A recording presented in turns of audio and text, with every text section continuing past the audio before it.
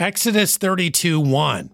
And when the people saw that Moses delayed to come down out of the mount, the people gathered themselves together unto Aaron, and said unto him, Up, make us gods, which shall go before us.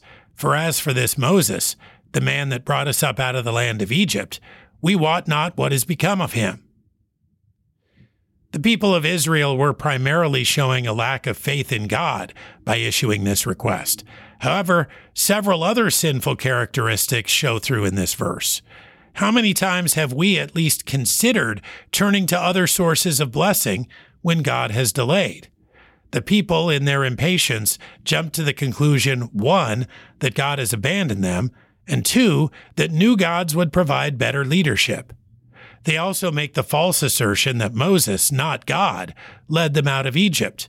Had they not internalized the constant refrain, "The Lord thy God, which brought thee up out of the land of Egypt"? It is clear that these sinful thought patterns had not come upon them suddenly. This episode was a revelation of their hard attitude and true belief. Exodus 32:1. And when the people saw that Moses delayed to come down out of the mount, the people gathered themselves together unto Aaron, and said unto him, Up, make us gods, which shall go before us. For as for this Moses, the man that brought us up out of the land of Egypt, we wot not what is become of him.